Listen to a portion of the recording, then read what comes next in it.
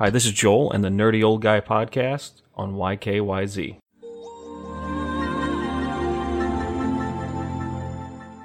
May 22nd, we'll see Saints Row the Third remastered, coming to Xbox One and PlayStation 4. They already kind of did this. They ported it over the Switch. I will admit it's more of a port.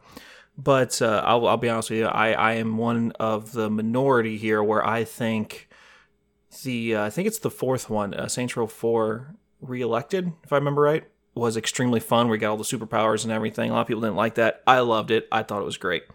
Now, I think it's neat that they're redoing it, but this game's, 7 to 9 years old now at this point.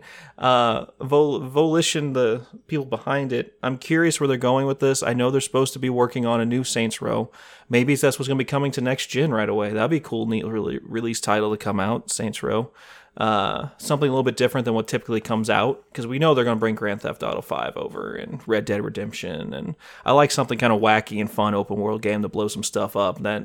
I enjoy those games. I will say that I enjoy those games, but I don't really care about the third Saints Row the Third. I don't see why they're redoing this one. Maybe to catch people up on a story that doesn't matter anymore because of the fourth game. I don't know. We'll see what happens with this, but I don't think it's going to be that big of a deal, really.